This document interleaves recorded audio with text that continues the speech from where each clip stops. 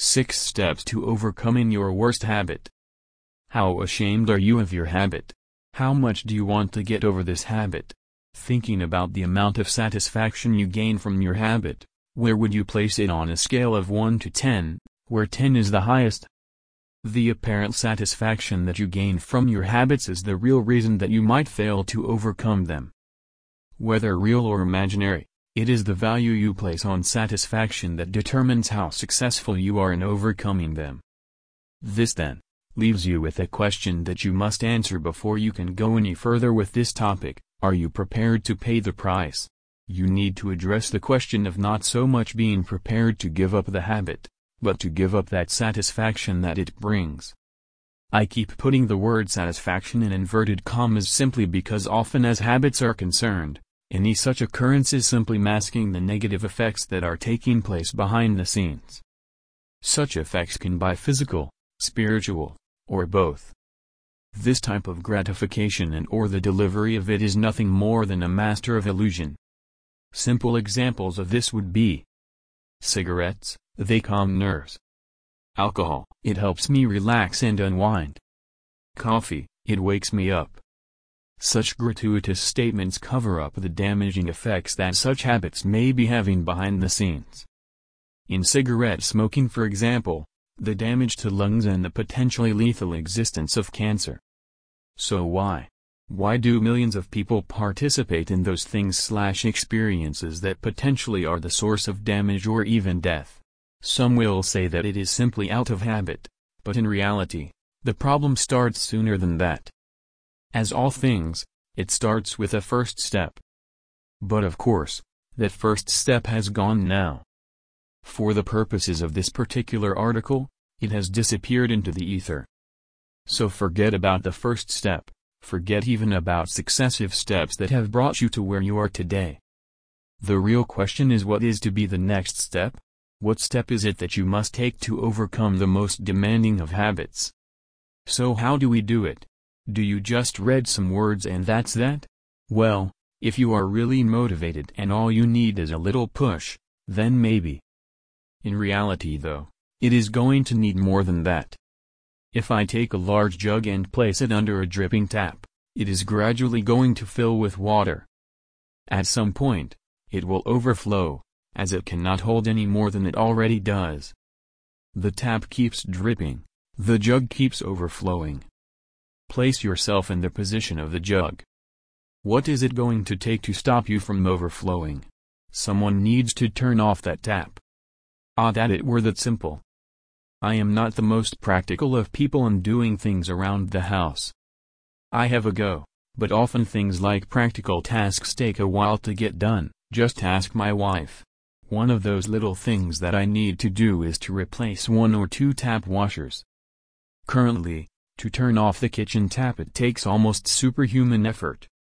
In applying this effort, the tap is now pointed at an odd angle. The moral of the story is that in order to overcome the greatest habit, you need to terminate the flow, and to terminate the flow, you need to terminate the source. In our example, that is not enough. You also need to strengthen the means of terminating the source. Let's move on. I did get as far as visiting the hardware store to look for tap washers. I left without buying any. The reason? They come in various sizes and I had no idea what size I needed. I at least had enough wherewithal to realize that if I didn't get the right size, I was going to have water all over the place. Stopping the flow is a key factor in getting over any habit, but if you have sufficient strength to simply do that, then my hat goes off to you. The normal everyday answer though, lies in deflection and diversion. When the rains come and the floods come roaring down, what do you need to keep control of the situation? Things like dams, or on a smaller scale, flood barriers or channels play a significant role in breaking the habit of the normal flow of water. On some remote island where the waters gush down the mountainside, it is a common problem for villages etc. to be washed away.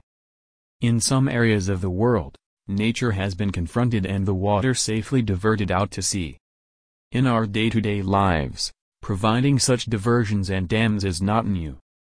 rather than reconstruct what already exists or come up with some magic potion or latest as seen on TV product.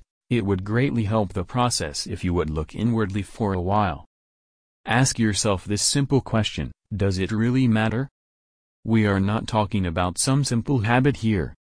We are talking about something more major. It may not be seen as major by everybody, but for you it is significant. So, if your will is not behind breaking the habit, if you are not positively determined, if you are not prepared to do whatever it takes to break the habit, then you might as well give up now. Still with me? Great. That tells me something about you. It tells me you are sincere. That you believe from deep inside that there is a need for this habit of yours to be brought to a close once and for all. It tells me that despite any pleasure it may generate, you can see beyond that. You can see that the pleasure you are experiencing is an illusion when compared against what kind of lifestyle you really want, what kind of character you really want to be, and so forth. Okay. Let's do it. Let's make that change. You've come with me so far, now pick up the plan and run with it. Step 1, recognizes that your habit is not acceptable, not even mildly. This step is crucial. If in the back of your mind somewhere, you are saying to yourself something like, "Oh, it's okay. So what if you never really overcome this habit?" I mean, it's not like it's the end of the world, is it? What kind of impression are you giving your subconscious? What kind of inner character are you developing? Just how much sincerity is being given to this project? So, really recognize what is meant by an unacceptable habit. Step 2. Find an opposite acceptable habit. If you have read my ebook Take Control of Your Life, you will recall the use I make of an orange and an apple occupying the same space at the same point in time on a white plate. It cannot be done, but the mind is so focused on achieving it, that the original thought is replaced. Replacement therapy is not new. How many times have you heard of people attempting to replace their smoking habits by sucking mints? I am just waiting for the time when I come across someone who thinks they have cheated by system by sliding a cigarette through the holes of a packet of Polos, lifesavers for our American friends. Although that is a very flippant remark, it does exaggeratingly make my point. Replacement therapy, if it is to work, needs to be a truly pleasurable and/or rewarding experience if we are to keep returning to it. Step 3. Control the acceptable. If the replacement therapy is allowed to run rampant, then it just becomes another out-of-control habit. It may be pleasurable, but in reality it is just another out-of-control experience. You cannot control a habit, no matter how pleasurable it is. By its very nature, the word habit indicates action out of control. What we do is introduce something I call resultant substitution. When a football game isn't going as well as the manager would like, or there is a need for a particular player to be replaced, a substitute player takes the field. What is that state of that new player? They are fresh, alert, and ready to play their own game with an eye to helping the team to win. It is likely that they will play using their own unique skills and abilities. Such players do not find themselves on the pitch by accident, not theirs anyway, but by purposeful positioning. Your substitute needs to appear through purposeful positioning if it is to have full effect. The manager, which would be you, should be in a position to make the decisive choice as to whether or not to leave them to play the game through till the end or changing the substitution should it suit the needs of the game. All the time the control is in the hands of the manager, you, rather than in the control of the opposite team. Step 4. Offer reward. As human beings, we are pretty strange. When we catch ourselves doing something we believe to be wrong, then we start beating ourselves up about it. Normally this tends to be an argument that goes on inside our heads. We get really uptight with ourselves. Boy, do we go through it. Sometimes it can go on for days, maybe even longer. If the judgment has been inflicted upon us, for example from others who we hold in regard, we can carry that torment with us for years. So what are we to do? First of all, discover what forgiveness is. If you have a genuine need to be forgiven, even a perceived need, then this simple principle is so very important to master. Until you do, you will never be able to move forwards. Goodness knows there are enough people out there who are all too keen to be damning in judgment without you joining the queue against yourself. The second thing to do is to recognize when it works for you, when you actually get it right, or resist that previously overpowering habit.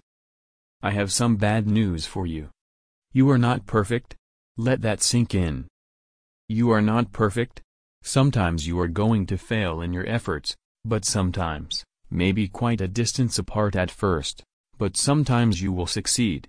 When you do, reward yourself. Treat yourself in some acceptable way. Something that really builds on the success you have had. This is all to do with association and the mental image of the experience that you form. This is so important as it consolidates your efforts to action. Step 5. Set a cutoff point.